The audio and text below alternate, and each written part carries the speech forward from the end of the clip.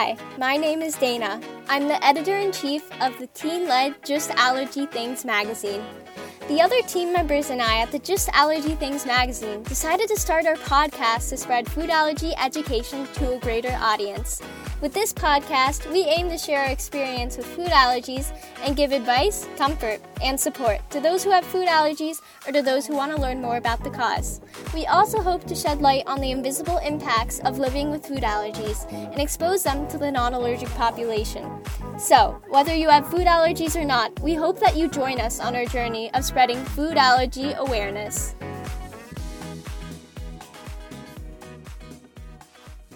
Hi everyone, in this episode I chat with the allergy chef, Kathlena. Kathlena has over 200 food allergies and intolerances, including most types of water. Her family also has restricted diets, none of them the same. After a long journey of misdiagnosis, Kathlena was told that she had 30 days to live. After living through it, Kathlena made it her mission to help others with food allergies and special diets. She started a bakery, published several cookbooks, developed free resources, and has advocated for food allergies on a national level. So, without further ado, I hope you enjoy the episode.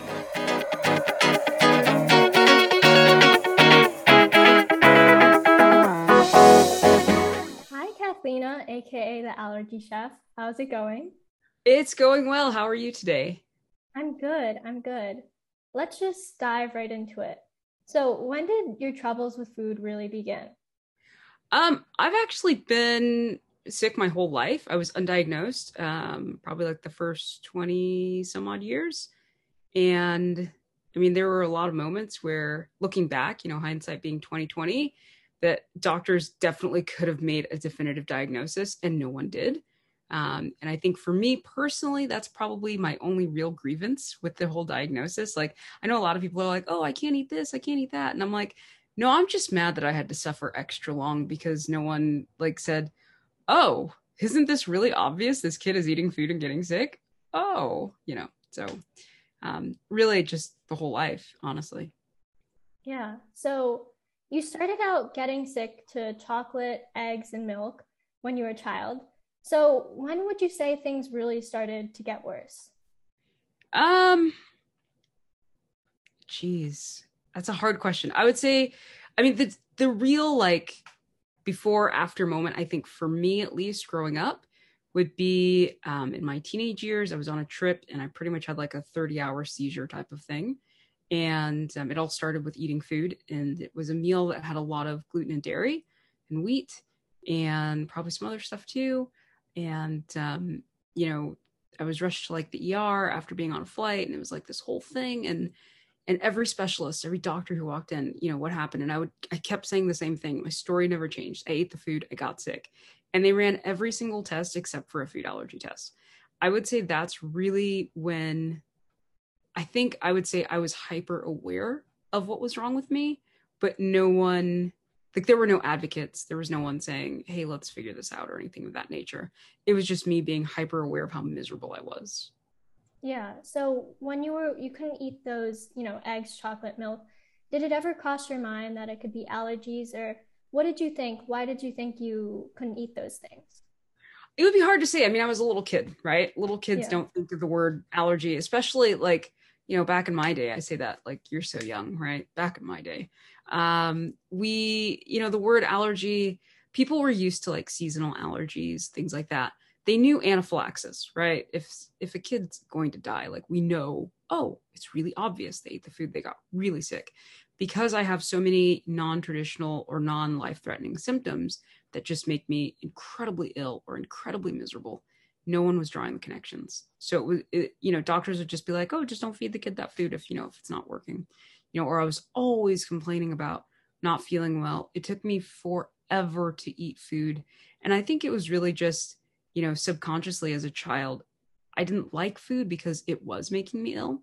And, where everybody else took 10 or 15 minutes to eat, I could take up to 2 hours, and I had all the classic signs, right? And it just, nobody drew any conclusions. And it's not like I could do it for myself at that point. Yeah. So, when you say you didn't feel well after you ate those things, what did you typically feel, like nauseous or overall not feeling well? I would say there was lot of nausea, a lot of wanting to throw up a lot of times. I had a lot of GI distress, like all the time. Um, there was a lot, like as I got older, the mental health element definitely kicked in, like big time. And I was huge. I was one of the fattest people you'd ever meet. And, a lot of people don't connect weight gain and weight loss to food allergy and all that sort of stuff. But there's a definitive connection for some people. And I happen to be one of those people. It just, that and just never really feeling like your best, never really having energy, just being, I don't know, ill, sick. Yeah. Yeah. So when you were a child, did you track that to those specific foods, or overall was it always like that? I think as a child, I would say there was a good amount of just awareness that I didn't feel good. But again, I was a child, so it's not like anyone could tell me what was wrong. And it's not like, the problem with kids and food allergies is a lot of adults, especially if you as the adult don't have enough awareness of what's going on. When your kid is constantly saying, my stomach hurts, my this hurts, my that hurts, you sort of write it off. Like, oh, it's just a this, so it's just a that, unless they're like on the ground crying in pain, which happened several times, and I had to go to the ER for that as a kid, and they would never diagnose me with anything. And so it's, you're just miserable, but no one's there helping you, saying this is what's wrong with you, and that's definitely something that I try to advocate for now and teach people who don't have that language easily ready for them, to help them understand what their kids might be going through. Yeah. So for me personally, I would definitely say that having food allergies affected my childhood. Would you say the same? And do you think it negatively impacted your childhood, or it was just something you always experienced? I don't know. It's a good question, but it's hard to answer because for me, it wasn't like, how with some people, when you're clearly diagnosed, you don't eat the food, and then there's the cross contact, and then they have a reaction. There's those moments, right? Those heightened moments of like, this is happening right now. It was never like that for me. It was a constant. And it's really the difference between, burning your hand in hot water versus having your hand under, hot running water constantly. And so when there's never a break, you never really get a moment to say, oh, there's something like really wrong. It just always is. Yeah. So going back to you can have eggs, chocolate, milk, did a doctor ever tell you to stay away from those, or you just kind of made that correlation yourself? As a child, I think the pain was severe enough that I just didn't eat the food. And I don't know that anyone really questioned me. They just assumed I didn't like it. And that was kind of the underlying thing. Everybody just assumed I didn't like food or I was a picky eater, because so for me, I would actually take all of my food apart. I don't know if you've ever seen a kid do this, but I would literally deconstruct anything you served me. And then I would slowly eat each component, and so everybody just assumed I was a picky eater. I don't think it was that. I honestly believe my body was just fed up. And it was as with child logic, because it's definitely not complete logic. With child logic, that was the solution. I'll just take everything apart and eat really, really slowly, apparently. But yeah, everybody just assumed wrong. Yeah. So when you were a child and you were experiencing this, did you have anyone to talk to or to fall back on about this type Definitely of not. thing? No. No. Okay. Yeah. So It was a lonely little road I had. yeah, that sucks. So would you say, let's just say you're not so warm and fuzzy upbringing caused your battle with food to worsen, or do you think it was just like constant like not knowing what's going on, or would you say that your childhood definitely impacted it? I think it was a domino effect. I know as an adult, I understand that I have multiple conditions that all overlap. And most specialists would agree with me in saying that continued exposure as a child definitely caused a weakening of the system over time and just caused more problems to compound over time. So had it been caught early on, I probably wouldn't be in the boat I'm in right now. Like maybe I'd be like 50% in the boat, but it definitely wouldn't be this bad now. Okay. would you say like like trauma you experienced, did that like make things worse, or do you think it was just because you continued eating what you couldn't, or was it an overall like it was in everything? Um, I don't know that I'd use the word trauma. I don't know. It's hard to quantify because again, it was a constant. It's different in the sense of, so I grew up in an abusive household, right? I understand the long lasting effects of abuse, right? On a person's psyche, on all these different things. With food, it's harder to say. Like, I think there were other things that were bigger at the time where food kind of took a back seat. And I'd say growing up in an abusive home affected me more than eating food I was allergic to. Oh, okay. So, Kathleen, you graduated college when you were 19. That's amazing. Let's just say that first and foremost, like, congrats. That's really cool. Thank you. So, could you talk about how that worked out? Like, when did you start? What was it like moving to another state? And did your struggles with food worsen through the process? So I started going to college when I was 14, and I was Wow. doing college and high school at the same time. I essentially played the system. I lived in a space where we were allowed to double dip. So if you took, this was before double dipping was a thing.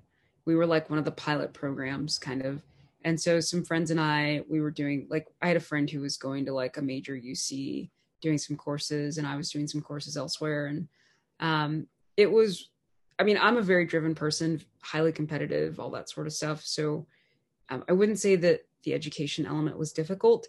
For me, honestly, education was an escape. It was something that I found joy in. I enjoy the process of learning. I taught myself how to read when I was like 2 years old because I just wanted to know. And so that's just who I am. So I wouldn't say that, I would say education and food were two separate things. Like, it didn't, I don't know that education, even moving, changed food because I wasn't diagnosed until after college. Like, it was several years after that before I had a diagnosis. Okay. I know after college you moved and then moved back again. Did the moving process make anything worse, or was it constant? I think from the environmental angle, it was worse where I moved to. There was a lot of farming, and looking back on it now, it's like, oh, okay, I see the connection, right? Especially when you have someone with like an airborne allergy and you're, driving through the fields and all this stuff. It definitely at the time made things worse, but moving back didn't necessarily make anything better, if that makes sense. Yeah. So I know I was reading your story and you said that stress kills, literally. And I think that's such an important message that everyone should take to heart. Could you talk a little bit about how stress impacted your battle with food?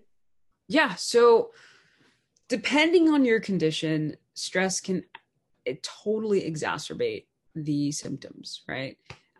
For people with what I like to call a simple and straightforward, pure, true food allergy with quick and obvious reactions, right? One of our kids has those. He eats dairy, he throws up. Like, it's like, what the problem was. It's not the same, right? For someone in that specific boat, should you have stress in your life? Well, no, like, no one really should. It takes a toll on you. But with other conditions, with food and your immune system, and some conditions like UC or Crohn's, sometimes with leaky gut, and just some of the more rare conditions, when you're under a lot of physical, mental, emotional stressors, they totally can impact your body's ability to heal, the body's ability to even digest. For me personally, I can't eat in a loud space. Like, it needs to be quiet, like zero stress. Um, because for me, if I am under too much stress, even when eating, it elicits physical pain. Like, there's an obvious connection there. So for some people, it literally will be your demise being under that much stress. Yeah. So I know you had a pretty lengthy process of finding a diagnosis. Do you mind touching on that a little bit? A lot of it was done on my own, all out of pocket for the most part. I kind of got fed up with Western medicine because I felt like I was running into a wall where, I was being blamed for things. They all wanted to focus on the wrong thing, in my opinion. Um, and even with all of the doctors I went to, no one ever said food allergy, and that still bothers me, like still bugs me that doctors are, I feel like Western medicine, I feel, has an amazing place in the world for acute symptoms. If you are having a heart attack, oh my goodness, are they awesome, right? Like they have all the tools, they have all the gadgets, they've got the right meds, they can really patch you up and get you back on the road again. But if you have an ongoing chronic illness, Western medicine, I feel, for the most part, is not your friend. Like they are there to slap a band-aid on things. It's a pill for every ill. And very few are looking for root causes, which is where functional medicine kind of comes into play, because it's like, the bridge between the gap. And a lot of them work as teams and they are looking at root causes, but they're also looking at symptoms and, trying to help you in the meantime. And then you have some places where you have clinics like the Mayo Clinic where what they do is root cause. They just want to figure out what's wrong with you, right? But they take on those extreme fringe cases. And sometimes even they can't figure out. So they just kind of go, we think it's this. Like they'll give you like a generic, diagnosis because they just honestly don't know. I think for me, I lucked out in that, I had someone willing to say up front, I don't know what's wrong with you, but I'll help you figure it out. Like to me, that's what a real doctor is, right? Do no harm. That's the core of what they should be doing. And so this doctor, he tapped into his network of people. And, when we were trying to figure out the more rare symptoms, he would try to find out if anybody had any information, and he would look for specialists, and we would kind of compare notes and go back and forth. And, finally one day he just kind of said, maybe it's gluten. I've been reading a lot about gluten. This was like before the whole gluten-free fad thing was big. And he's like, let's just try it, see what happens, right? Because it was all just one big giant experiment at that point. And I went gluten-free and I started feeling better. I was like, okay, this is kind of cool. We're onto something. So I love science. I'm a huge nerd. And I started just experimenting on myself. And I would methodically remove foods. And I was starting to feel better and better and better and better. And finally one day I actually felt good. And it was only because I ate like 2 things. And then we were like, okay, clearly food is an issue. So then we started ordering all sorts of crazy tests. And lots of food tests, GI tests, food intolerance. Like we tested everything just to get an idea of what was going on, since we had a clue. And turns out allergic to everything. That's me. So, yeah. And when you started removing things from your diet, that all started with the fried rice, right? And you removed. Yeah, that was the fried rice experiment that worked out really well. So, yeah, yay, fried rice. Yeah. And when you remove corn, that's when you started really feeling better, right? Yeah, I would say, I mean, gluten was a big step in the right direction, but I can say this in the defense of corn, or not corn, is that I know now that nothing I was eating at the time was truly corn-free. Therefore, for every ingredient I removed, I was also removing more corn. So if I had to guess now which allergies are like the worst, it really comes down to corn, bell pepper, sesame, Brazil nut, cashew, swordfish, maybe shellfish. We're not quite sure, but we're pretty sure shellfish, and rice. Those are like the 8 that could absolutely kill me. Like those are the 8 where, maybe even turkey too. We're not sure on turkey, but those are the 8 that can cause airborne reactions. Those have caused anaphylaxis before. Oh, and cow's milk. Okay, maybe 10, but you get the point. Like there are certain ones where it's like, those are really extreme. So like corn doesn't come into our house. There are certain things where like we cook rice outside. It doesn't get cooked inside unless I'm wearing my respirator. So there are certain foods where like sesame doesn't come inside the house. In fact, it's only been in our house once in 10 years, and that was for a picture, and then we got rid of it. We don't bring certain things in. And then everything else is trial and error. Like, can I actually have it? Was the test right? Oh yeah, the test was right. Don't eat that, you know? So yeah. So you say those foods can make you die, and you said that it can also cause anaphylaxis, right? Yeah. So what do, besides those foods, what would less severe allergic reactions typically look like for you? Um, like a less severe reaction would be, you know, killer headaches. It would be extreme ENT issues, issues with the tongue, eyes feeling like they're swelling and you're kind of gonna, like, I don't know, like you're just in a lot of pain. The feeling that somebody's taken a baseball bat to your face, joint pains, GI distress, difficulty breathing, but not like so bad that it's anaphylaxis at that point. Waking up feeling like you have the flu, um, nonstop pins and needles, inability to sleep, night terrors, things like just, I don't know, a whole host of issues. But yeah. Wow. When would you say can you remember the first time you experienced like a severe allergic reaction, or at this point you don't remember? Probably when I was a kid, it was to shrimp. And I didn't eat shrimp for like 5 or 6 years after that. Oh. And then I may have had like a small amount later on, but it was never really something I would eat. And then probably after that, probably that trip, that was pretty bad. And then after that, it was just a nonstop constant. But then probably after that, once my diet started to clear up, I started experiencing harder, faster reactions, which is not uncommon, especially people with a severe corn allergy. It's like once you finally get clean and neutral, then it's like the body, it's almost like it focuses all of its energy on reactions. Like, oh, this is here. Quick, everybody, let's react. You know, it's kind of what it's like almost. And so I would say after getting close to neutral, because I didn't get neutral until probably like this year. So I got close to neutral, and then things would get really hard. Like that's when we knew cashew was a problem, and sesame and Brazil nuts and lots of little things. But yeah. Yeah.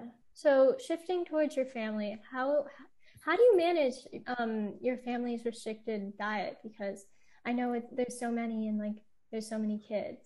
You know, in a weird way, to me, it's easy. I know people, they kind of get a little bit baffled when I say that, but for the way my brain works, it is easy. You know, a lot of people who know me use words like genius and Mensa, and they're not kidding. So to me, it's like, it's just another variable. Like it's just another, okay, you can't have this, cool. All these things go away. And, you know, I'm a hyper organized person, and I don't know, like I hate to use the word easy because I'm not trying to diminish anyone else's journey. Like everyone's journey is their own, and everyone is going to struggle and have different issues. And I totally respect that part of the journey. But for me and the way my mind works, it's just not difficult. I don't know how else to describe it. Like if you can't have these 5 things, okay, cool. We'll just work around it. You That's know? a really good mentality. Yeah. Yeah. It's just, I don't know. I guess that's just who I am. Like, don't get me wrong. Other things in life are hard though, right? Like I can't change a tire. So there's that. Yeah. Yeah. So how do nightly dinners usually work? Does everyone eat their separate meal, or do you try to include everyone in one? I generally cook for the greatest common denominator, but because we develop a lot of recipes and you have to get like your photos at a certain time of the day, especially during winter months, it's not uncommon for me to cook a lot of things in one day and then they just eat leftovers. They're on their own. They're old enough. They can do their own thing. And then, you know, you can eat what you want essentially. And then sometimes there are things for, you know, person A and B and that refrigerator over there and person C over here and, you know, just different things. But when they were younger, I very much cooked for the lowest or the greatest common denominator. I would go out of my way to make as much that they could eat together. And then things like gluten-free pasta, right? So a little bit of pasta for this person, regular pasta for other people. That's how I would separate. We did a lot of rice dishes since everyone could have rice. It was just a lot of getting creative with a lot of basics, right? And I do a lot of scratch cooking. I know for a lot of people, the greatest struggle is convenience foods. And I feel really bad for people because I want to just tell them, like, if you could just let go of the idea of convenience foods and just rely on your own convenience foods, it's actually easier in the long run. I know that sounds counterintuitive, but I think my life is pretty easy. I literally have 300 cookies in the freezer. Like, it's easy. You know what I mean? Like, I've got all this stock, like, and it's all just ready just to go pull out or whatever. I'm not constantly going to stores, reading labels, looking for things. I'm not, on the internet hounding down companies. Well, okay, I do that for our Raise members, but I'm not doing that for myself, right? I walk into every store assuming there's nothing here for me. I'm just here for this, this, and this, and that's it, right? To me, I think there's an emotional freedom there when you're not constantly being let down by, oh, there's nothing for me. I know from when I was first diagnosed, before I knew the pitfalls of corn, especially, that was the hard part. It was going into a store and walking out with one item. Literally 1,000 items in the grocery store and you walk out with one. Like, that's kind of depressing, like really depressing, actually. But the moment I let go of that concept and started looking at it from the reverse, I think everything got easier. But that's me. I know not everyone sees it that way. Yeah. And how many kids are living under your roof now? I know. So right now we're down to three. Three are left. Yeah. So, okay, 3 youngest. So just to give a rundown for all of the listeners who don't know, kid 1 is better when gluten-free and dairy-free, right? Yep. Kid 2 is allergic to dairy, gluten, eggs, right? Yep. He's also red meat and bovine free. Okay. And kid 3 cannot have sugar, which I was pretty surprised about. I've never heard of something like that. Mr. Low No Sugar. Oh my goodness, that kid. He's also gluten and dairy free at this point. He's doing so much better though. Like, so much. When he sticks to his diet, he does really well. I'm glad to hear that. And kid 4 has no allergies but feels left out, which I found hilarious. Right. Kid 4 does really well at this point with kind of like a cross between keto and paleo, nutrient dense meals, and lower sugar, but can eat anything. But definitely needs to stay on top of things, or else she just doesn't do as well as she could, if that makes sense. Yeah. So for you personally, what does a typical day of eating look like for you? Do you eat the same thing that your family does, or do you eat something different? Oh, no. That's really funny. I typically will eat either once or twice a day, and they're usually really small meals, like can fit in your hand, kind of a thing. Some days I don't really eat much, if anything, just because I either don't feel like it or I just don't feel like it. I would say I pretty much have 9 solid ingredients that I can stick to. And from that, I have like cookies, muffins, although I've been taking a break from muffins. I don't like them that much right now. I have bison, and I have pancakes, which are basically muffins, and just some random miscellaneous things. But for the most part, I've been trialing a raw sheep's milk from a place locally that does not feed the herd corn. And from that, I've been making my own yogurt, and that's been turning out pretty well. So yeah, I just pretty much eat usually I'll eat one meal and then a couple cookies throughout the day. Yeah. So do you think that having food allergies yourself has made it easier to parent kids with food allergies? Because you're kind of like totally. I feel super sorry for anyone that has a child with food allergies and they don't know what's going on. Like, I feel super sorry for them because I have a point of reference. It's why it kind of bugs me when they're like, yeah, let's keep doing food trials. And I'm like, yeah, let's stop torturing the kid and give them like a break, right? Exactly. I am all about fully informed consent. I usually say somewhere between ages 8 to 10 is where a kid can actually give real consent. I think before that, food trials excessively and all that sort of stuff, I think it's just a quiet form of torture. Because unless you have a child like kid 2 where it's quick and obvious reaction. That's the only time I feel that certain things are more justified than others. But if you have a child with a complex case or delayed reactions, buildup reactions, etc., you're just torturing them. Like, that's so unfair because they literally cannot provide assistance in their own diagnosis. They can't say to you, remember the eggs you had me eat 3 days ago? They still bother me today. They literally can't say those words. Therefore, you're not serving that child. Exactly. I think consent with food allergies is so important. And even with things like food challenges could be so like stress inducing on my kids. So Yeah, I think having their consent and making sure that they're okay with it is so important. And I think it really that that's something every food allergy parent should realize, because even though you're like trying to help your child and like expand their diet, it could still like take a mental toll. Like food challenges are always terrifying, at least for me, and I'm no, sure I for think other people. I think they're not talking enough about that. And I think the other problem too is like people are so used to doing things to kids and not with kids. And so then you have a slew of doctors who are like, oh, just feed them the food, right? We've had people come to us where like their toddler literally refuses to eat and their kid is like afraid of food and they can't figure out why. And I'm like, okay, cool. Give me their list. And I'll see the list of what they're allergic to. And I'm like, okay, now what are you feeding them? And half of what they're being fed is what they're allergic to. I'm like, wait, why are you feeding them this? And they're like, the doctor said to do it. I'm like, cool. Why don't you tell the doctor to raise your kid too, right? I mean, obviously I wouldn't say that out loud, but it makes me angry because in every single case where it's happened, the parent doesn't have food allergies and they're literally trusting this doctor with the life of their child.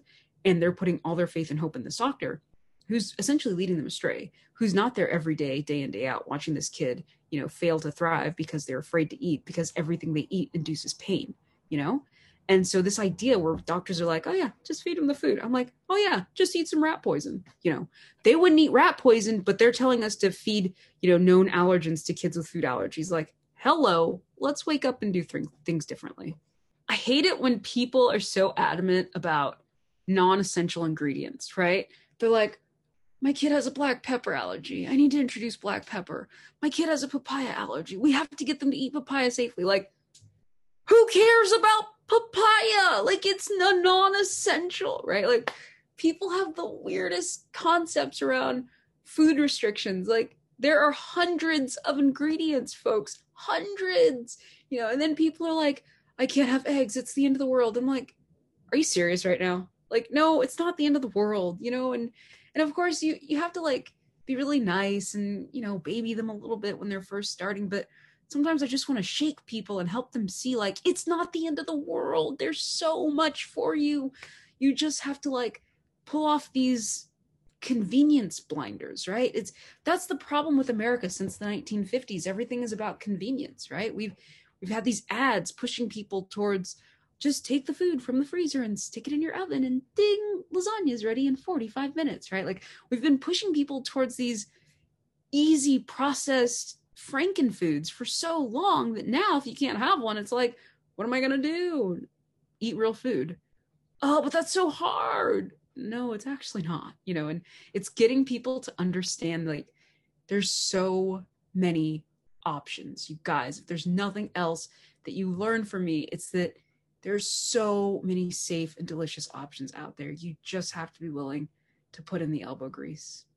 Yeah, and people like that who rely on convenient foods and are upset because they can't have them, sometimes not being able to eat something's actually good because now you're forced to eat like non-processed foods and cook for yourself and you know exactly what you're eating, which is a lot of people like don't experience that. And it's something very important that people should like realize. I think that's really the silver lining of severe food allergies is, I know at least for me, I did so much research into just food, how it's made, where it comes from. And oh my goodness, I know way too much. And it's really opened my eyes to just big food and food systems. And I think if a lot of people understood this, I don't think they'd be reaching for the freezer foods anymore. Well, okay, some of them still would. But I mean, I think more people would kind of wake up and take radical responsibility for their health, because when you look at the health in our country, right, it's like 1 in 5 has this, 1 in 7 has this, we started to accept these 1-ins as normal. It's like, hold on, rewind 85 years to our grandparents. None of this stuff was normal. Like, is anybody stopping to like really look and think about how all of these things we're doing it to ourselves? Like, this is not normal. It shouldn't be this way. Yeah. And I remember at the beginning of quarantine, I wanted to start to eat a bit healthier, and I realized I really can't have any of like the processed so-called healthy foods. So I had to really do my research and look up recipes of things that are healthy but I'm not allergic to. And it taught me a lot, and I'm really happy I went through that because now I know that there's a lot of healthy alternatives that aren't processed and are much better for me. Yeah. Well, and I think sometimes people underestimate just the value of adding basic produce, right? Like if you love chicken and you just want a healthier chicken, chop up some onions and bell pepper. Like they seem really basic, but for every color that you're able to add into your diet, you're increasing the diversity of your biome. And so, if you can have leafy greens, add a different leafy green every day. Do some spinach, do some kale, do some collard greens. And if you don't like the bitterness, throw in some dates. Don't necessarily use like, juices or straight sugars, but use a whole fruit sugar so that you're still getting the fiber and the minerals and the extra nutrition. And it's like a win-win-win situation. Yeah. So, Kathleen, you can't have most types of water. Could you tell me like what you do to deal with that and what was your journey to get there? It got to the point where swallowing a sip of water was like drinking a glass full of razor blades. And so I was down to probably 2 to 3 ounces of water a day. And that's pretty much when they were like, you're going to be dead in 30 days. Like your condition has gotten to a point where if something doesn't change, if things don't get better, there's no way that, you can sustain life. And they were absolutely right. It was a very difficult process. And there's a place up in Washington State. They sell seasonally bottled water from the mountain. It's literally melted snow that they bottle. And I had been researching water in general and why I could have been allergic. In fact, I was working with a doctor who was trying to determine if it was a water allergy or something else. So with a true water allergy, it's usually contact reactions, right? But I was having contact reactions and ingestion reactions, which is not normal for a traditional water allergy. And there's only like 3 or 4 people in the world, at least written about, with these kinds of conditions. And I didn't exactly line up with everyone else. And so we were trying to figure out, where do you fall on this spectrum of whatever's going on? So I tried to get this water from Washington. I had just missed their cutoff for their season. So by chance, I then found a place in Maine, which they sell what's called raw water. And they actually have the only exemption in the United States to not treat the water. They don't treat the water, they don't treat the bottles. So I called them up, talked to them quite a bit, and they sent me water in plastic and in glass to try it out. And I was able to consume both of them and not be in pain. And it was like, whoa, it was eye-opening. And that's when we were finally able to determine I wasn't allergic to water. I'm allergic to the processing of water. So then, of course, we dug deeper and started realizing all water, even the water filters, even the corn-free water filters I was getting, they all have corn contamination in them. And that was the real issue. I was literally just drinking a little bit of poison every day. And so as I was getting closer to neutral, getting closer to eliminating things, for every reintroduction of an allergen, it was just like the issues were coming on harder and faster, and so of course, if you're swallowing razor blades, you're going to stop swallowing, right? And so that was really the turning point in water, was just getting to raw water. And what's really interesting is there's 2 of us, it's myself and one other customer, and every so often we have a problem with the water. And Brian, the owner, he's been able to deduce it has to do with the flow rate of the spring. And so with certain flow rates, when they bottle, I guess it's sediment or something that gets picked up, and the 2 of us happen to react to it. So beyond that, that's the water I drink. I don't drink anything else. I cook with it. I rinse stuff with it. It's my water. Yeah. So you talked a little bit about when you were told that you had 30 days left to live. So after you received your diagnosis, what did you feel, and like what did you do in those 30 days? Honestly, I was pretty sick. I slept a lot. Like I was just, it was kind of like get up, get the kids off to school, go back to bed. And the kids were in after school care at the time. And so then we'd pick them up. I'd feed them dinner, play with them a bit, go back to bed. I mean, I was really sick. Like I was just really sick. So it wasn't like I had a bucket list or anything. It was just, I was just really sick. Oh. So do you still experience like struggles with like food and like not knowing like why you're feeling a certain way, or is that sort of No, I gone? mean it's pretty obvious now. It's like, oh, I ate this and now I feel that. Like it's very clearly cause and effect. It's rare that it's not food based. So I think I'm just hyper aware of it at this point. Okay. So I was wondering, could you tell me a little bit about the industrial mask you use and when you started using it? So when we first determined I was allergic to corn, found this really cool group of people that talked about corn allergies, and um, I also have environmental allergies and chemical sensitivities, and so people were talking about different masks that they were wearing, and I started looking into different masks. The respirator I wear now, back in the day, it was like $700, and we were like, "There's no way we're spending $700 on this thing, and we don't even know if it'll work." So I started off with just some organic face masks. It took 4 layers of masking to make a difference. But because of that, just to catch a breath, you were like, because you had to breathe through so many layers. And even then, it still didn't take care of everything. And then when the price of my respirator came down, we bought one. And I actually talked with one of the scientists who works on that mask. And he was like, we were trying to figure out which filters I would need. And I was telling him what was wrong with me. And he had suggested the filter a step down. He was convinced that the filter I have now was going to be overboard and I didn't need it. And I needed the one that was a number down from mine. So I experimented with 3 filters. The one I have, which is the highest level of filtering, the next one down, and the one after that. And I just kind of threw myself in the deep end. We drove over to a fast food restaurant, put on my respirator, and I walked inside. And I just stood there to see what would happen. Normally, something like that would, within a couple of minutes, have my tongue swelling, massive headache, and I'd be on the ground within a few minutes, right? So I'm standing there, and after about 10 minutes, I'm like, cool, I think it works, right? So that was the highest level of filtering. And then we tried the next level, and I walked in, and I could totally smell stuff. And I was like, I'm just going to leave. I don't want to have a problem. It doesn't work as effectively as the other one. We didn't even bother with the third option. So I just used the highest one, even though that scientist was convinced that wasn't the one. I was like, you know what? I'm happy I got it.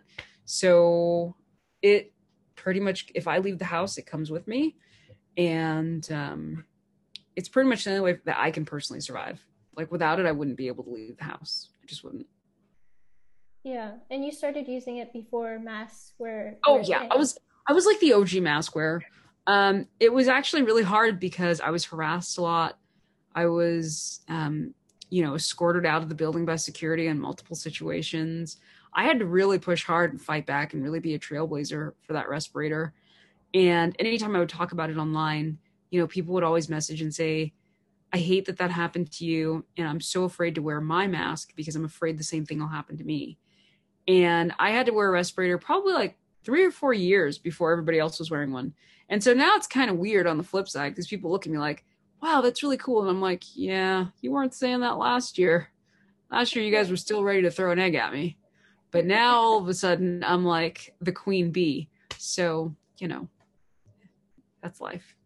Do you like it now that everyone else is wearing a mask? No, absolutely not. Oh, I am so pro individual choice and pro like I don't think other people it's not your job to take care of my health, right? It's just not. And I I could, be like, "Oh, everybody needs to stop using all these chemicals so I can go outside safely." No, I'm just going to wear my respirator. Like it's my I believe in radical responsibility for one's own personal health. Like that's just me. I I don't subscribe to a lot of what's going on right now, but that's a whole different story altogether.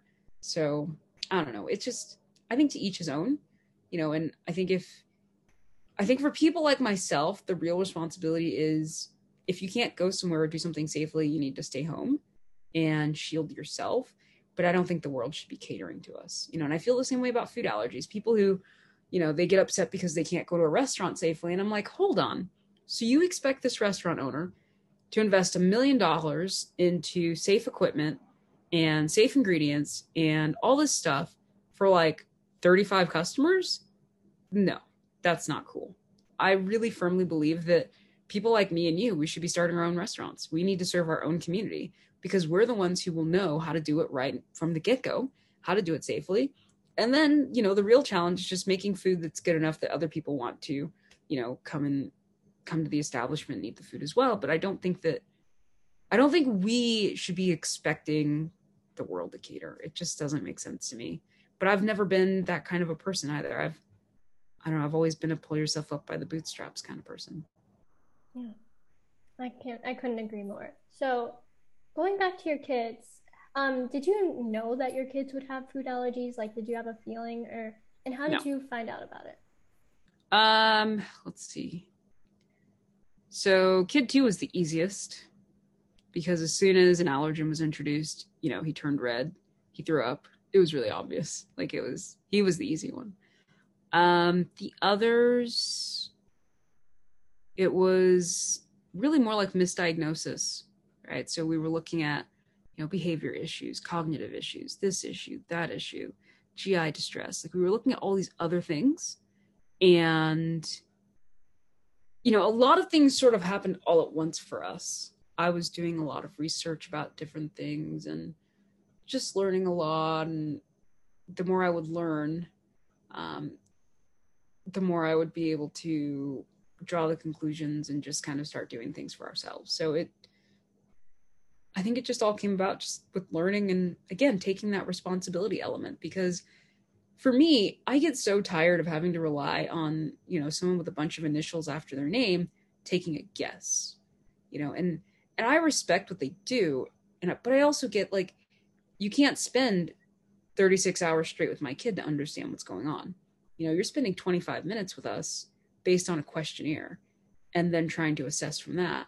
When the reality is I'm the one doing all the work. I'm the one who's taking all the notes. I'm the one who's understanding what's going on. So doesn't it make sense that I do extra research so I can make more conclusions and get to the solution faster?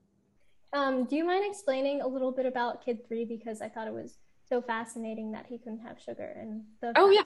Okay, so Mr. Love No Sugar. When he was about 4 years old, yeah, he would have been 4. He was getting into a lot of trouble. Like he was always our hyper, high energy, troublemaking child. And everybody just always assumed like that's his personality, even though he's like a problem child, right?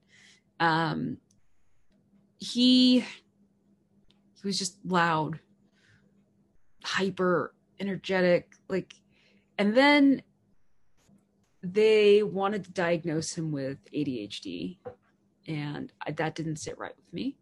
It never sits right with me when you start diagnosing a 4 or 5-year-old with stuff and wanting to give them seriously heavy pills. That they wanted to give him, they gave him blood pressure pills. They were like, well, if we can bring down his blood pressure, we can regulate him, etc. And I'm like, yeah, this sounds terrible. But at the time I would say I was only in my early awakening days of like, get out of the system, so I was still kind of going along with, okay, well, you're the expert. Clearly you've seen this before, you know what's going on.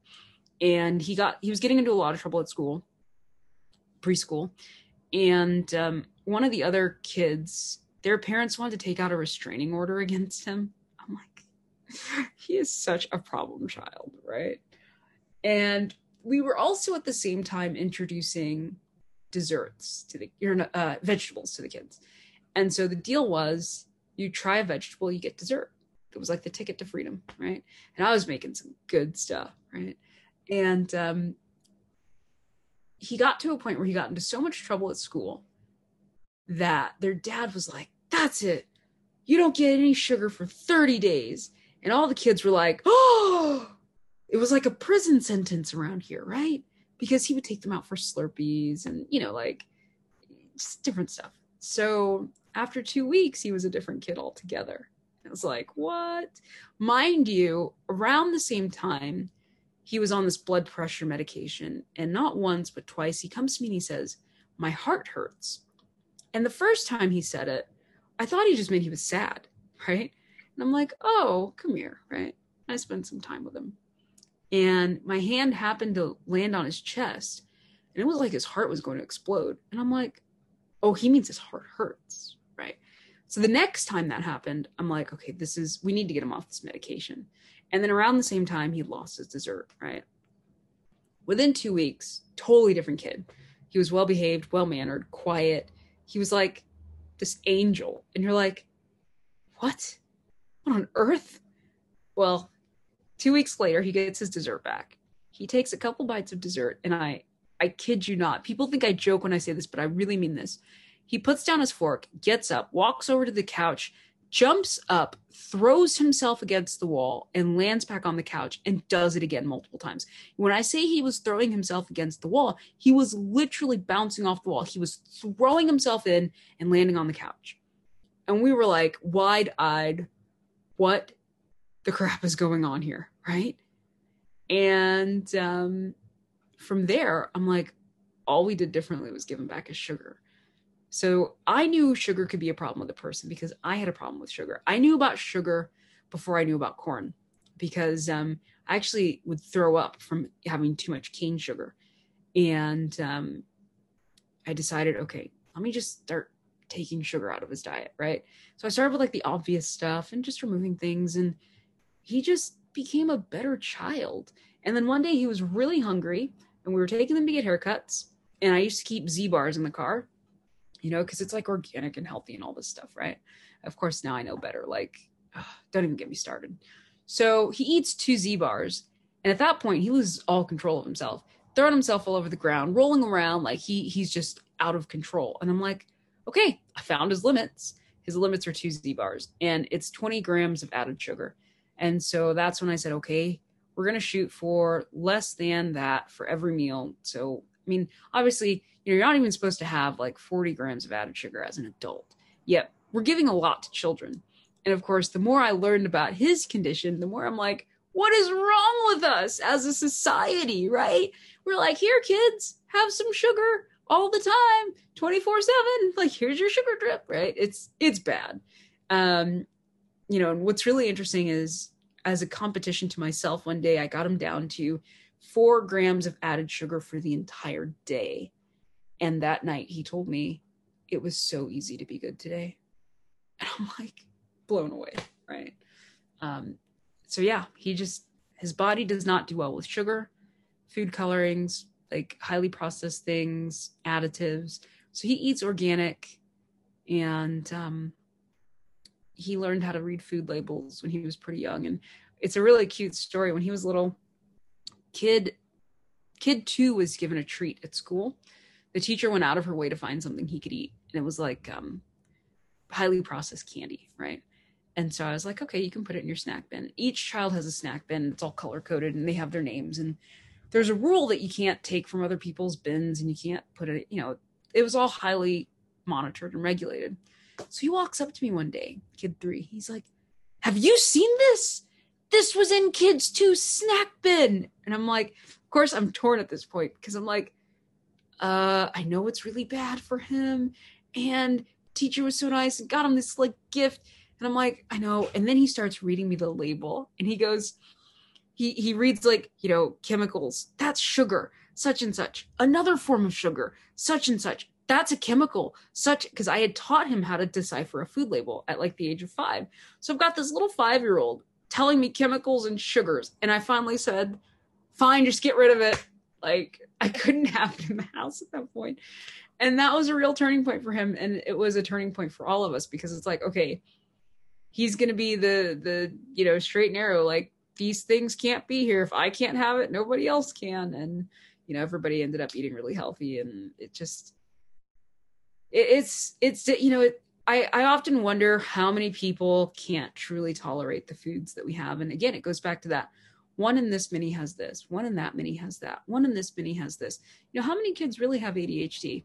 I'd guess maybe 10% of the number of kids who are diagnosed. They have all these kids on pills. Do they really need it? Or do these kids need a different diet, right?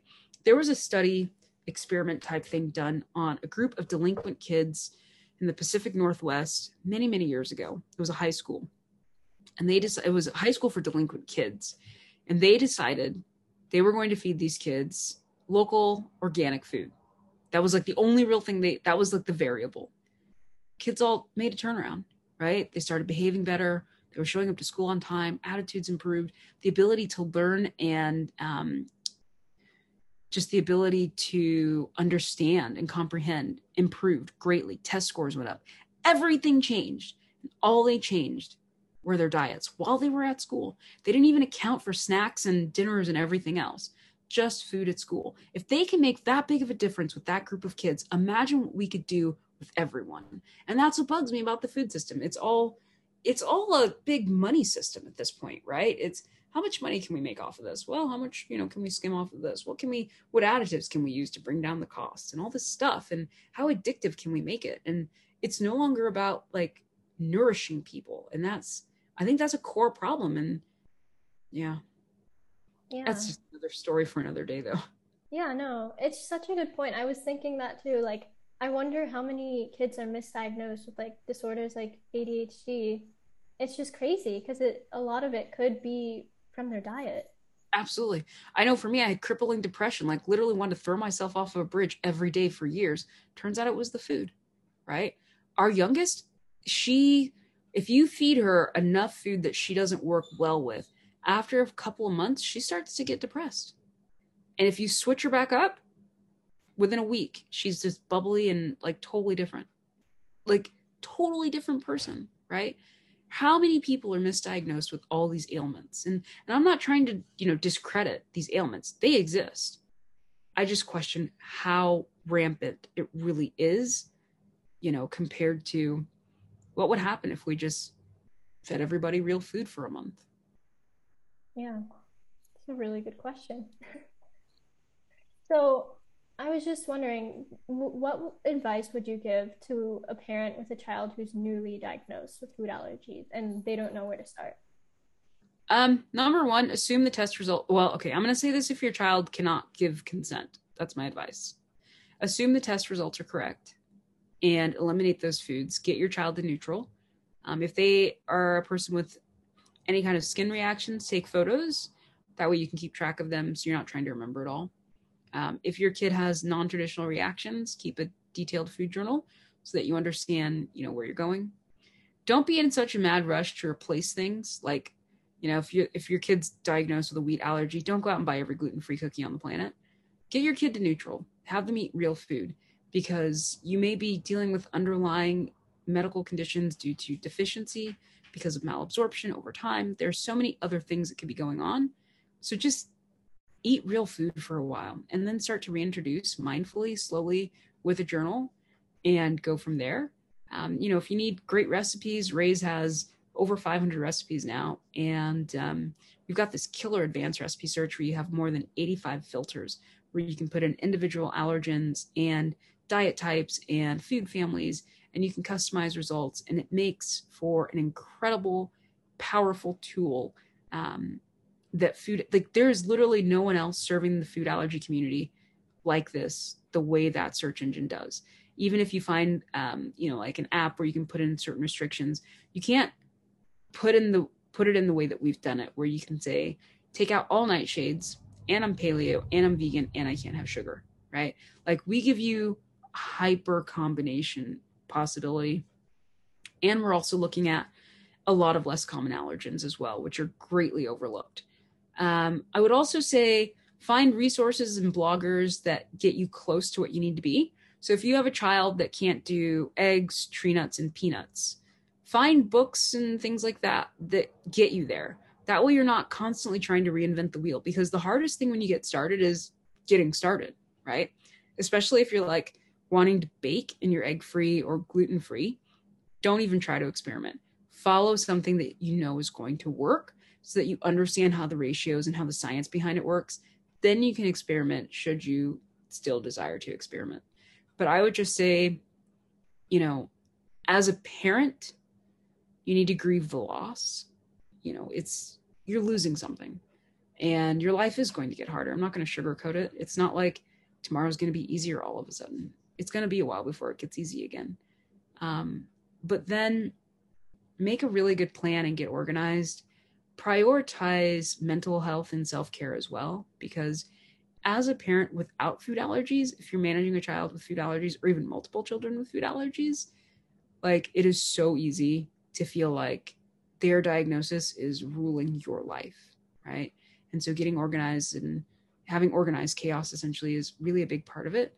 And I would say that if you can get someone to help you, if you need a friend or a family member to help you prep food so that you can have a freezer stock so that they come in once a week or whatever, or if you need to,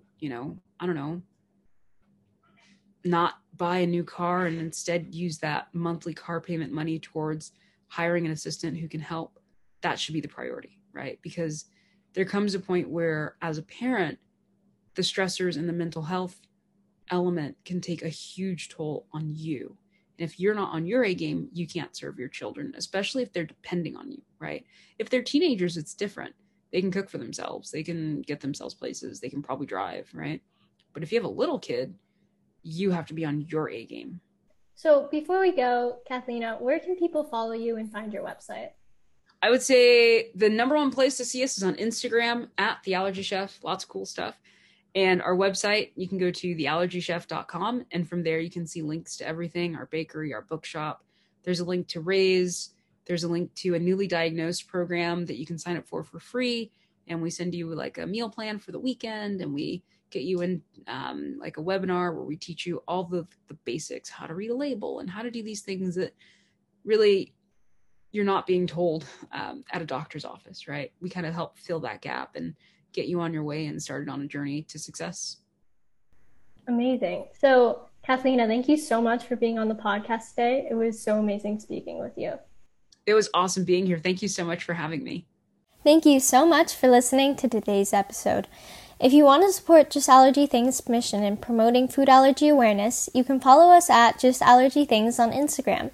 And make sure to check out the Just Allergy Things magazine on justallergythings.com. Thank you again for listening, and until next time, bye!